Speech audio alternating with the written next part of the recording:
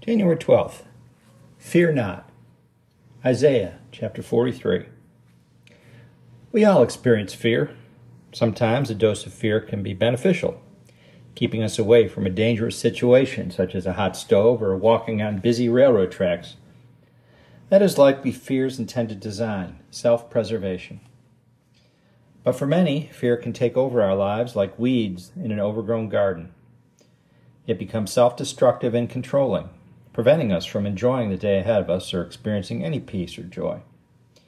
Fear can lead to serious and crippling emotional and mental health issues such as anxiety and depression. It can also be the hidden root cause of a short temper, simmering anger, or a boiling rage. God knows all about fear and its harmful effects. He wants to remove the negative type of it from our lives, leaving only the positive kind that will help to protect us and guide our decisions toward good ones. The Lord wants to be the only true fear in our lives, and in that, not with a trembling terror, but a healthy reverence, protecting us and healing any of our troubles or hurts with the balm of His mercy and love. God spoke this gentle message to His people through the prophet Isaiah, and is still calling out for us to seek His comfort today. From Isaiah 43, "But now, thus says the Lord who created you, O Jacob, and He who formed you, O Israel, fear not, for I have redeemed you. I have called you by name. You are mine. When you pass through the waters, I'll be with you, and through the waters they shall not overflow you. When you walk through the fire, you shall not be burned, nor shall the flame scorch you. For I am the Lord your God, the Holy One of Israel, your Savior." Isaiah chapter 43, verses 1 through 3, New King James Version. Difficult times will come to us all. No one is exempt. But we do have a loving God to reach out to when we feel threatened by the rising waters of difficult circumstances or feel about to be consumed by the fires of a crisis. He is a caring Savior who promises to carry us through all of our troubles and trials into a sanctuary of peace. After we have presented our stresses, anxieties, and concerns to the Lord, seeking His help, what do we do next? We'll likely remain stirred up within as we wait for Him to deliver us through our crisis. If there are still things within our control to do, we prayerfully do them. But what about all those things that we cannot change or control? What can we do to keep them from playing and replaying in our heads?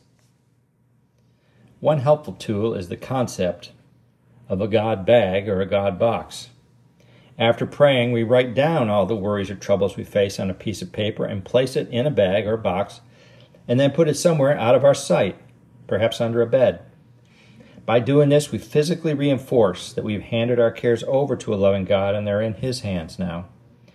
This tool often works to help us relax a bit and remember that our struggles have indeed been given to God. We can rest a bit while we let Him fight our battles. If we once again become consumed with fret and worry about the situation, we have, in essence, taken our worry back out of the God box to carry it by ourselves again. If we find ourselves doing this, and many of us do, we can simply put our paper back in the box, trust God to help us through our trial. It is such a simple tool to use, but it really does work. In my own life, I've had my own battles with fear. In my younger days, I often used alcohol as a crutch to smooth over the fear, never actually dealing with or processing the problems, but letting them fester for another day. It worked for a while, but eventually it stopped helping and instead led to more problems and tensions. God let me know that there was a better way to live and helped me to give up alcohol for good, which was His will for me. But this still left me with a bundle of unresolved issues from years of neglect and no knowledge of how to process or handle them. One day, all these fears began to pour out of my core in a crippling wave. Things that had never bothered me before were starting to bring overwhelming stress. Some things as simple as driving over a narrow bridge or speaking with people in social or business settings. My confidence suddenly waned, and a feeling of personal inferiority and insecurity rose. The waters of fear were threatening to overflow me, and the fires of distress were getting closer to burning and scorching. None of these were logical or beneficial fears, but they were all quite real to me and emotionally very painful. Then, just like the turning away from alcohol, God made a way for me to escape my cloud of fear and to move beyond it to experience a more joyful and satisfying life. This did not all happen overnight, but it did get better a little at a time. He gave me several spiritual tools to use: prayer, journaling, support groups, the God Box, and the support of loving friends. Finally, one day I realized that almost all my irrational fears were gone, and only a few of the reasonable and helpful fears were left. From time to time, the old terrors do return, but not for long, and they've never owned or controlled me again. In Christ, I am free. Jesus' words really are true.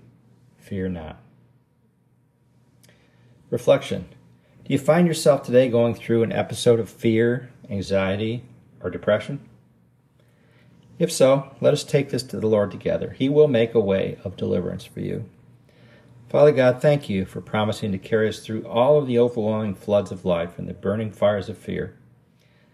Make a way for us to escape the curse of its cloud instead of blessing us, and instead bless us with your glorious light, scattering the darkness and leading us into a place of freedom, security, and peace. Grant us your joy and serenity as we seek to follow and walk with you in love. We ask this in Jesus' name. Amen. And may you walk in the Lord's peace and grace today.